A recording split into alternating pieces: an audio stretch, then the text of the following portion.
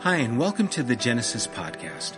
We're so glad to be able to bring a small portion of our community to you through this medium, and hope that you'll join us in our endeavor to embolden one another to change the world by effectively representing Jesus Christ. If you would like to know more about who we are as a community, as well as when and where we meet, you can visit us online at thegenesisstory.com. Also, if you have benefited from this podcast in any way or would like to participate in what we're doing here at Genesis, would you consider partnering with us by donating online again at www.thegenesisstory.com. There you can select the giving tab and how you would like to contribute to the general fund or even to the building fund. Remember, we can do more together than we can ever do alone. Thanks for taking the time to be with us. God bless. Well, this morning we are going to continue through our Woven in Gospel series, and I had the scriptures and things on some slides, but for some reason they didn't come through. But I trust that you guys will follow along. So we're going to start with a reading from Luke chapter 10, and Dave's going to bring us that, and then after that, Lola's going to bring us two from John. All right. As we've been going through this series, it's been really fun to look at how John has been giving a commentary on the other Gospels. Remember, John's Gospel was written quite a bit after the others, and the other Gospels were in circulation at the time. And so John is writing what he wanted to be known even after what we know from the other Gospels. And so there is this kind of weaving over some of the things that we know from the other Gospels, but that John said, I just need to make this a little bit more known or more clear, or even something that we didn't see in the other Gospels. John is going to bring Jesus' public ministry to an end in chapter 12. But it's not the end of Jesus' ministry. Jesus is going to go on and minister to his disciples for chapters 13 through 17. And so that is something that is not found in the other Gospels, that it's something that John is laying the foundation of here and helping us to understand. Jesus goes to this incident where Lazarus, we know, was sick and then died. And Jesus goes to the grave of a dead man and calls him back to the life. And this is one of those points where John's story is different than the synoptics. None of the other Gospels talk about this event, which is amazing, right? Because this is such a big thing. You would think that would be that much more publicized. Matthew, Mark, and Luke say nothing about Lazarus' resurrection. In Matthew, Mark, and Luke, Jesus' ministry ends. It doesn't continue after these kinds of things. But he has a lot more to say. And in spite of the different direction that John goes, the way his story overlaps with the other ones is obvious. And here we see, and we're going to talk about A Tale of Two Sisters. That's the name of the title. I had a really cool little thing. Just imagine something really cool.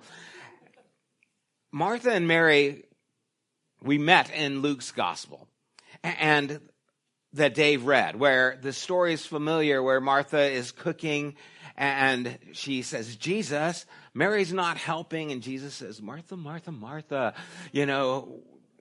Mary has chosen the good part, and it's not going to be taken away from her. And in Luke's Gospel, Martha and Mary are kind of one-dimensional characters.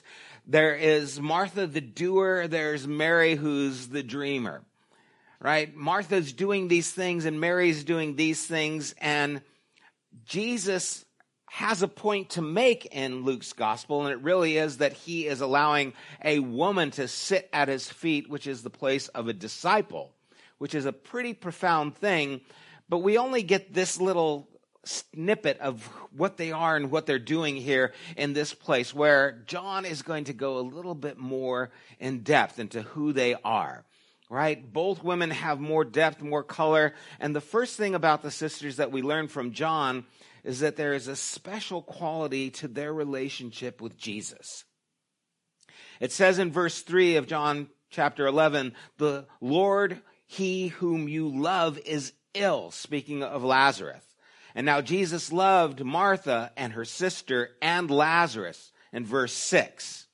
And the bystanders, seeing Jesus, said, see how he loved him, in John 11:36, right after they saw him weeping. And so we see 3 verses in this chapter where it talks about Jesus' love for them, their love for Jesus. It's reciprocal, but there's a closeness, and it's really a foundation to what's happening here. John is clear to lay this out because he wants us to know that Jesus loved them. And he wants us to know that because it seems like a contradiction in action. Right? Jesus loved them, but then he hangs out for 2 days while someone he loves is ill. And that's not what we would expect from love. But it's a reality that I think we all understand. Has anyone ever here felt like God was late? I have. I know we're all like, well, I don't want to raise my hand because there's been times where I felt like God has been absent. Where I'm praying and it is not reaching the ears of the God that I want it to reach. God is delaying. God is waiting. He is not responding. That's just the truth. And I don't think I'm alone in that. I think there's many times we feel like, God, where are you? God, you're late. God, I needed you to be here to do this. And you didn't show up. And Jesus says that it's about the glory of God and God's Son. This is going to be done so that the Lord can be glorified and that he can glorify his Son. It's not about death, but glory. Now, glory is a theme that's present throughout John's gospel. Remember in chapter 9 when the man was born blind and they said, who sinned, this man or his parents, that he was born this way? And Jesus says, no, it was neither, but that the glory of God might be revealed. And this idea of glory is a little troubling for me because when a person wants glory, if we were saying here, man, Dave up here, he wanted all the glory back on the cajon. Do you see the way he was just so, okay. Right? If that's not a good thing. If a person wants glory, it's narcissistic. Oh man, they're in it just for the glory. Right? They're in it just for themselves. That's the way we think of it, right? And so when we say God wants glory, it's not just uncomfortable, it's troubling. What does that mean, God wants glory? Is he up there just saying, I created you just to worship me? Come on, give it to me. Yeah, sing this side now, right? That's a troubling thought for me, that God wants glory. And so how do we deal with that? And we're going to deal with that a little bit more later, but Jesus just throws this out, that God is doing something more. And he's going to do it more in this event. But first, let's get deeper into the conversation with Martha and Mary, right? In John's gospel, Jesus delays, Lazarus dies. And then she hears that Jesus is coming, and so she comes up to him. And true to form, she is the first one up because she is that kind of person. She's very active. Right? She's in the, helping prepare things. Jesus, get Mary to come and help me. She hears Jesus coming. She jumps up and runs. She's the active one, and Mary stays at the house. She heard it too, but Mary, again, is a little bit more contemplative. She's hanging out at the house, just soaking in all that's going on. When Martha gets there, her complaint, Lord, if you had been here, my brother would not have died. What a thing to be able to say to Jesus. Lord, if you had been here, this wouldn't have happened. And after saying this, Jesus and Martha have a conversation about Lazarus, about death, and about life. And I find it heartwarming that Jesus spends more time talking to Martha in this story than he does to Mary or to the disciples or to anyone else. That he knows that Martha has questions, concerns, problems, and he spends time to help her with them. We actually see Jesus interacting more with Martha through the Gospels than with Mary. And I know we have this idea, oh, Jesus was so close to Mary, and he loved her, but he also loved Martha, and he also loved Lazarus, and he knew what Martha needed, and he was there to talk to her. He was there to have a conversation with her when she was asking these things. And that means a lot to me.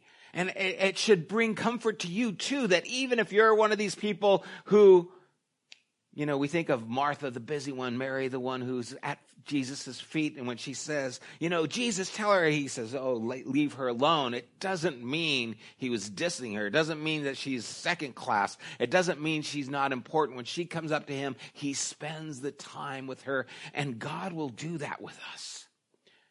How much time do you need? He will spend what time is necessary to help you, to help me to understand. And that's what he's doing here. He knew that Martha was a good listener, that he could be straight with her, and that she would trust what he told her. Right? Her first words, if you had been here, and then she adds, in verse 22, but even now I know that whatever you ask from God, God will give it to you. Now, I don't think she was saying that you could ask now and he'll be healed. I don't think that was anywhere in her mind. And we know that because later on when Jesus goes to the tomb and he says, roll the stone away, it's Martha who says, oh, don't do that. He stinks. There'll be a stench. So it wasn't like she says, I believe you. Oh, now don't roll the stone. She didn't have that in mind. She believed that if you were here, you could have healed him. And even now, though you didn't come and you didn't heal him, I still believe that you could. And this is, again, touching to me because even though he wasn't there to do what she wanted, she still had faith. She still believed even though you weren't there for us when we needed you. Because sometimes that's, again, how it feels. God, I really needed this. It didn't happen, but I still believe in you. It didn't go my way. It didn't go the way I had hoped. Things didn't work out, but I still believe in you. I still think that you are able to do a work. I haven't given up. She had lost her brother, but not her faith. And I think that's important. I think it's powerful to know that you can still have faith even though God did not answer. Even though the news was devastating and heartbreaking, you can still have faith. And at some point in their conversation, Jesus told her, if you believe, you will see the glory of God. There it is again, that word glory. It just keeps shouting up to us. And Martha knew Jesus could have healed Lazarus. Even her friends and neighbors assumed that he could. In verse 37, they said, isn't the man who opened the eyes of the blind, wouldn't he have been able to heal him?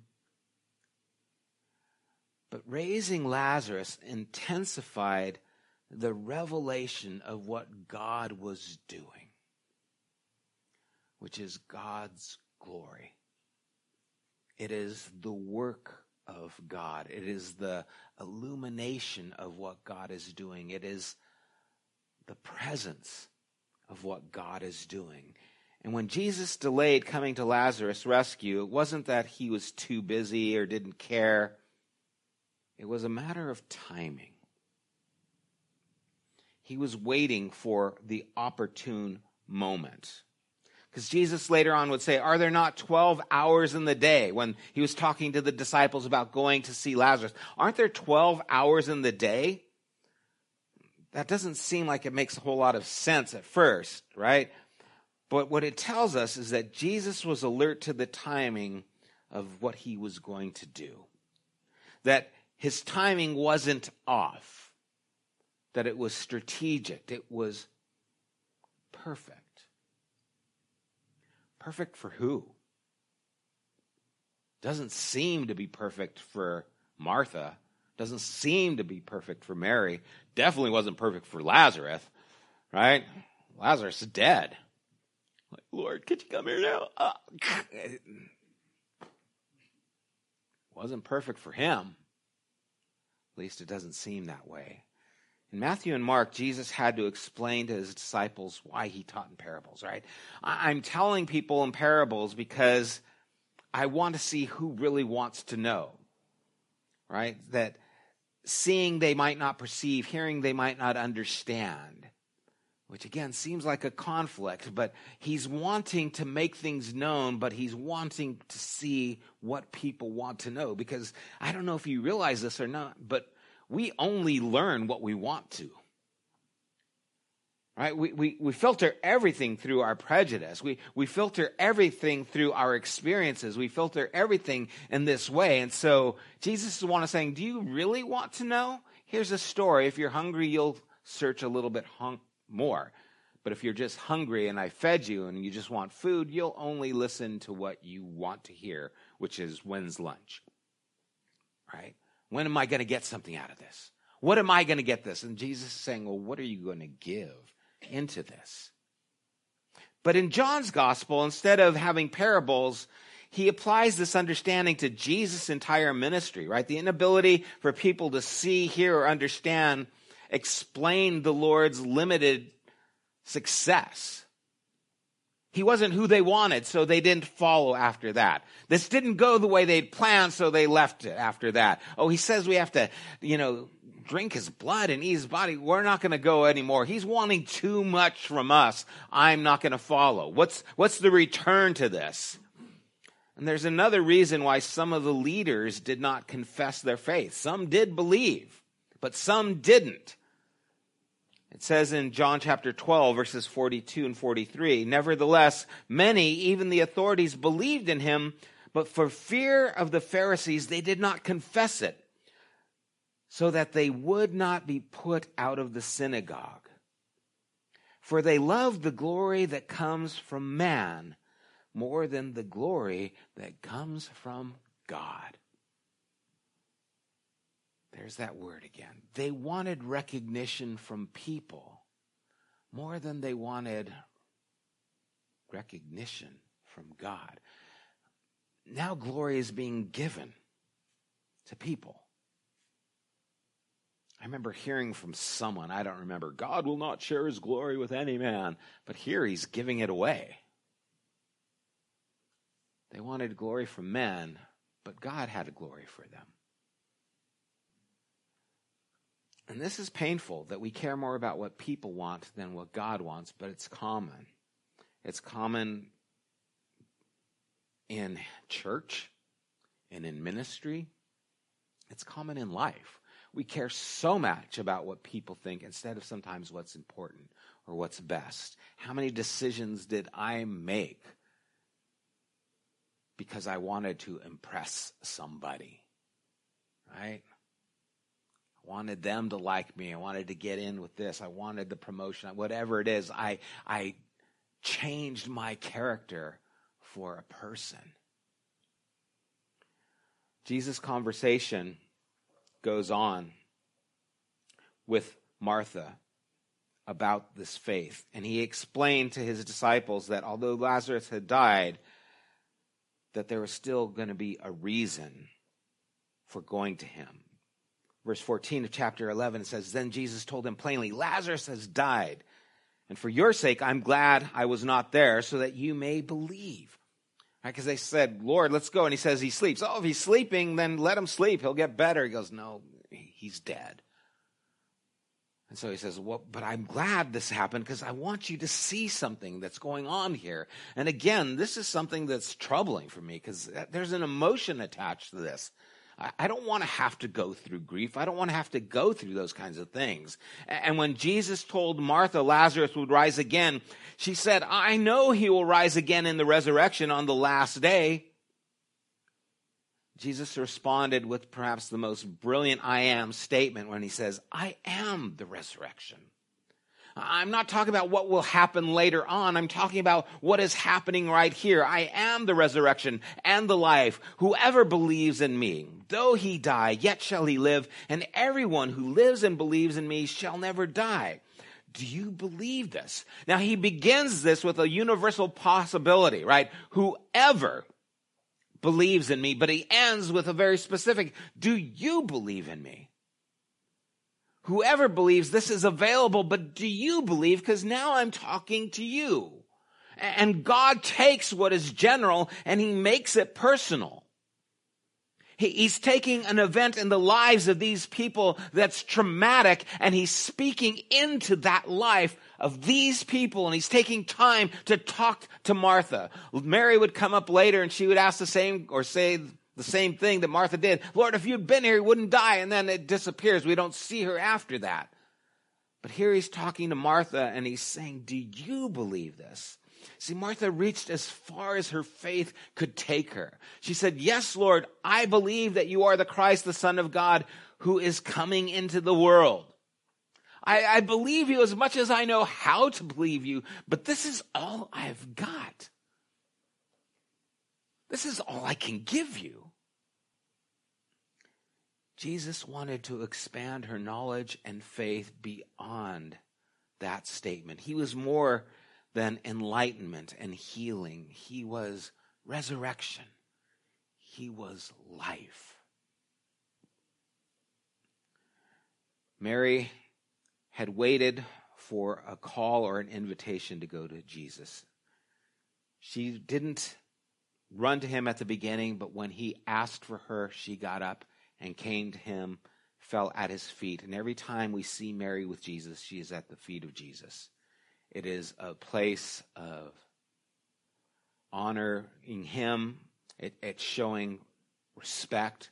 She's putting him in a place of being someone she looks up to. But surprisingly, after she says the same thing as her sister, she kind of disappears from the story. And it's interesting because we would expect Mary maybe to say something a little more profound. You know, here's Mary, the one who's been sitting at the feet of Jesus. We are expecting her to say, oh Lord, something beautiful and poetic. But she says the exact same thing. Grief has a way of bringing out the same desperation in all of us. When you go through something that's traumatic, and I go through something that's traumatic, it feels traumatic. And there are a lack of words to help explain what happens when we go through grief. And the reason is because of how our brain works and how we function. There's a part of the brain called the limbic brain that processes emotion. But the limbic brain does not have the ability to understand language.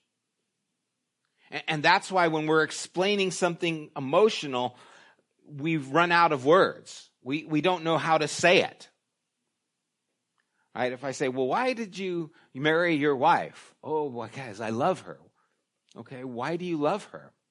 Oh, because she's so kind. There's lots of kind people. Why did you choose her? Was she kinder than everyone else? Well, maybe not, but because how do you explain that? There's too much going on. We find some words, but they're not enough to give an account for what we're expressing inside, what we feel inside. And words fall short, and that's why we have music. That's why we get moved by poetry and things like that. We hear something and it's like, oh, that spoke to me. Why? Because it touched us emotionally. We put it in the cadence of a song or a poem, and now it starts to move us, and now we get to tap into it because our limbic brain is saying, I understand that. And the same thing is happening with grief. It touches us deeply, and we don't know how to say what's going on. And that's why at funerals and things like that, we have cliches. I'm sorry for your loss. You may be, but that's not helping me. It's not touching me. Those cliches happen to fall short, right? Oh, they're in a better place now. They may be, but I'm not in a good place now. I'm in a place without them. And so those words, as well-meaning as they are, they cannot bring comfort. I can remember being at the memorial service and conducting the memorial service of an infant that had died.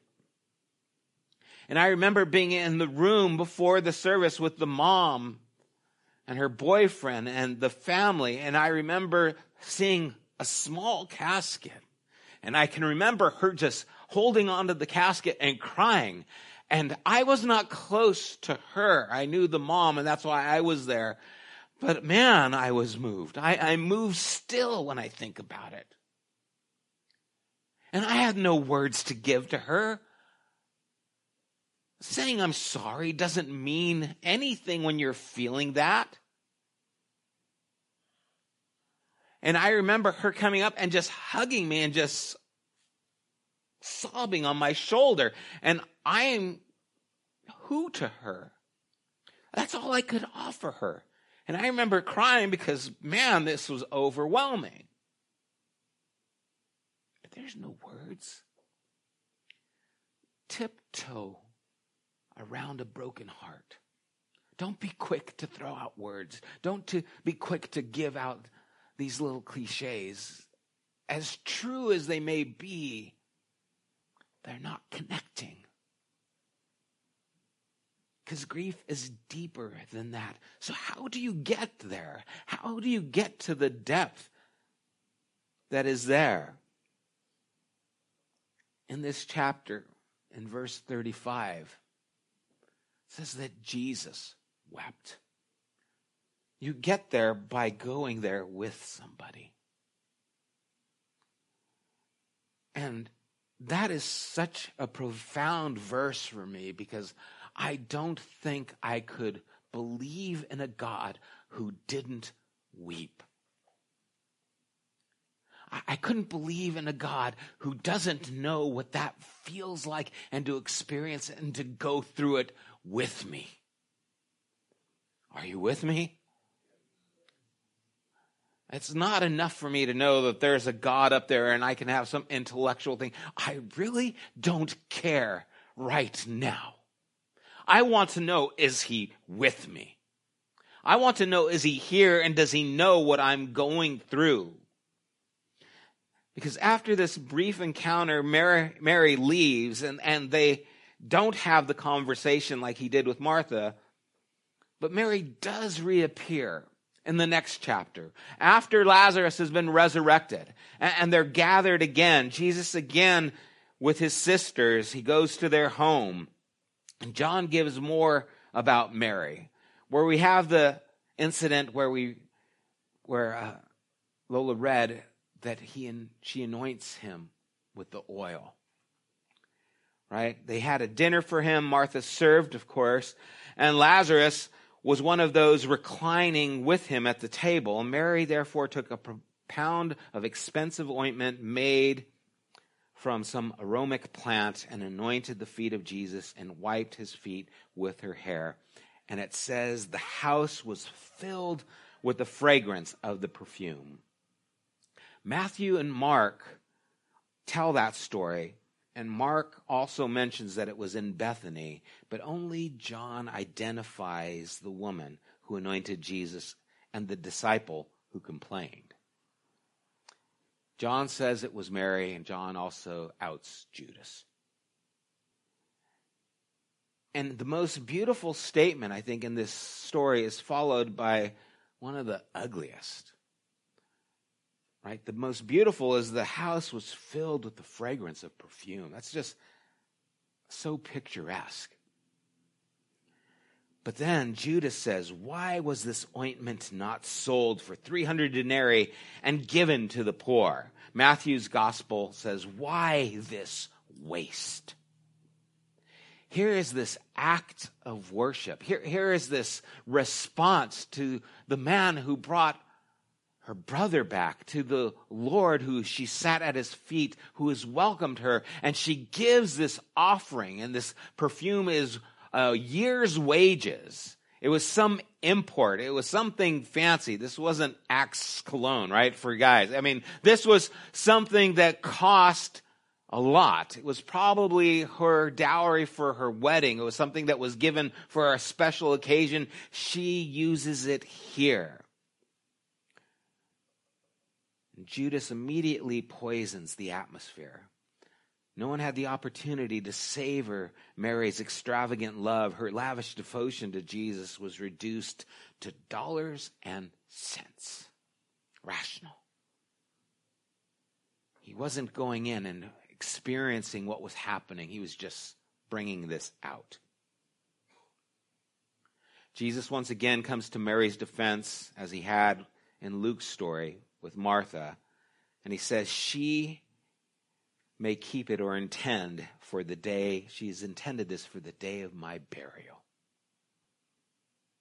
There was the resurrection of the dead Lazarus, and now there is the telling of the death of resurrection.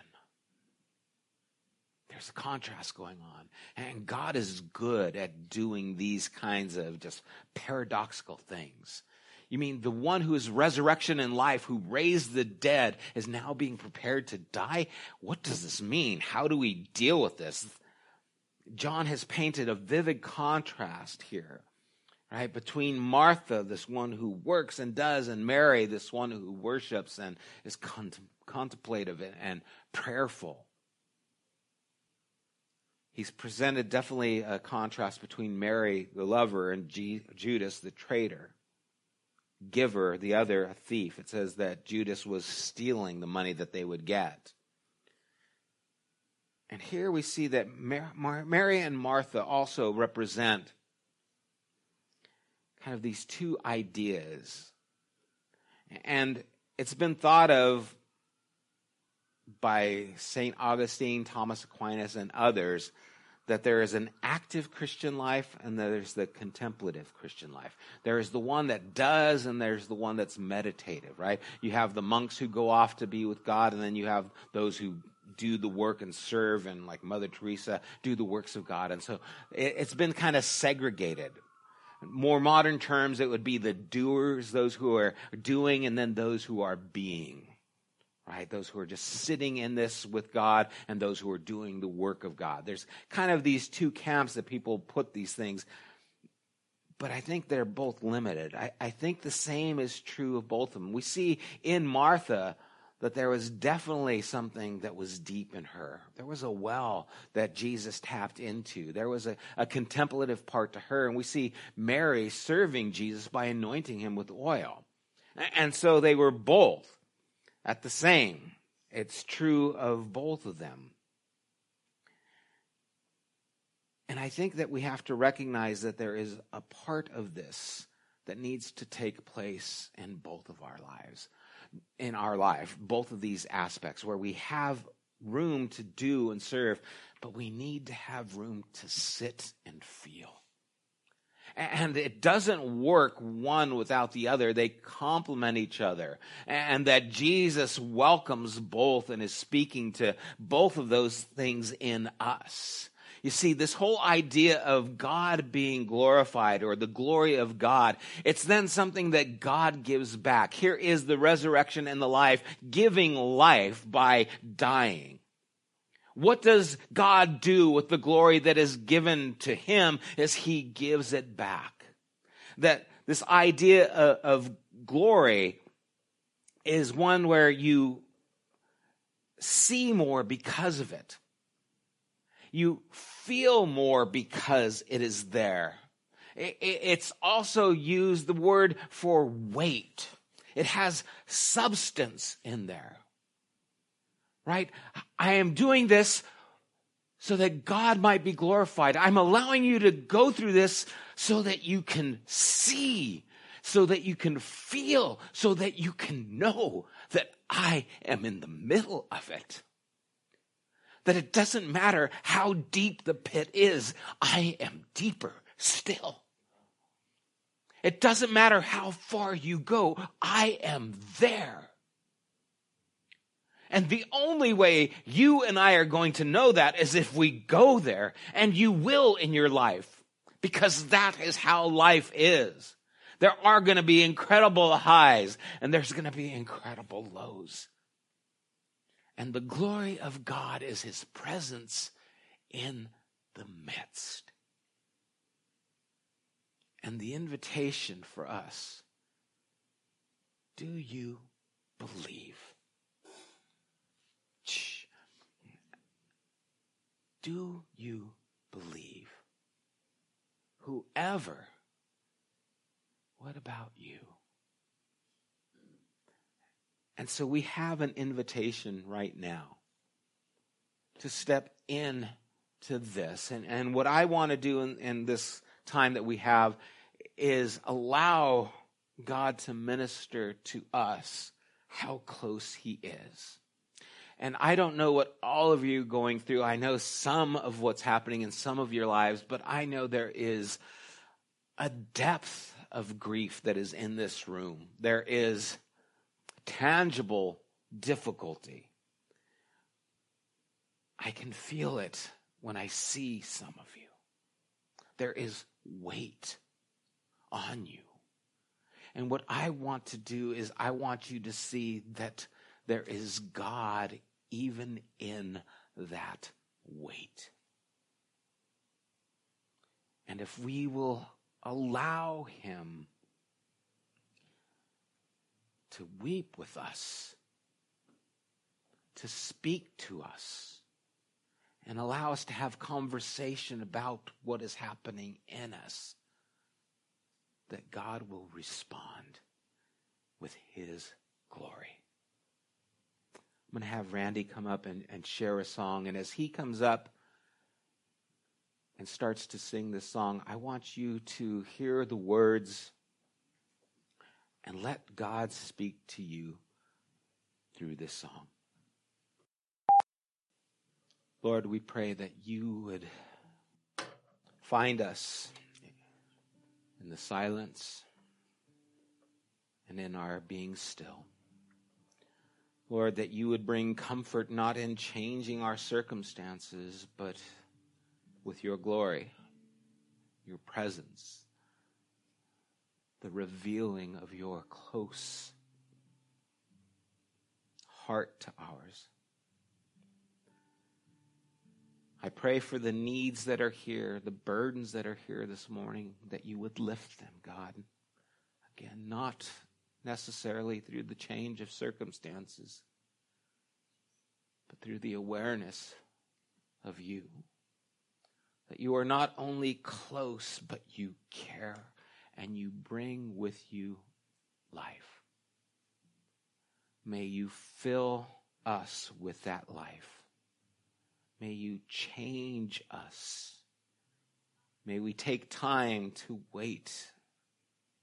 We allow you to break us. May we open up our hearts and sob into your arms if need be. And may we also pick up the oil and anoint you by doing service. May we fill the fragrance of our life with it.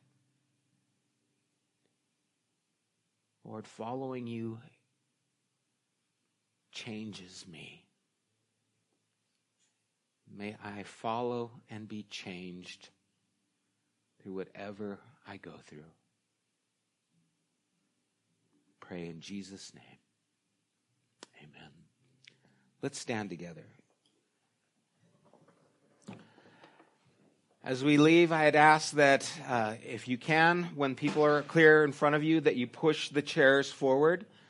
If I could get a couple of people to stay afterwards and we can stack some of the chairs just to make room so that we can hang out. I don't want you to clean up to leave. I just want us to clean up to make room to hang out. Don't forget your kids. Remember those teachers. May the Lord bless and keep you through all that you go through. May you sense and know how near He is. May you be comforted by His presence. God bless you. You have been listening to the Genesis podcast. We invite you to join us at one of our weekly gatherings. You can find more information at www.thegenesisstory.com, as well as opportunities to help financially support this podcast. Thank you for listening.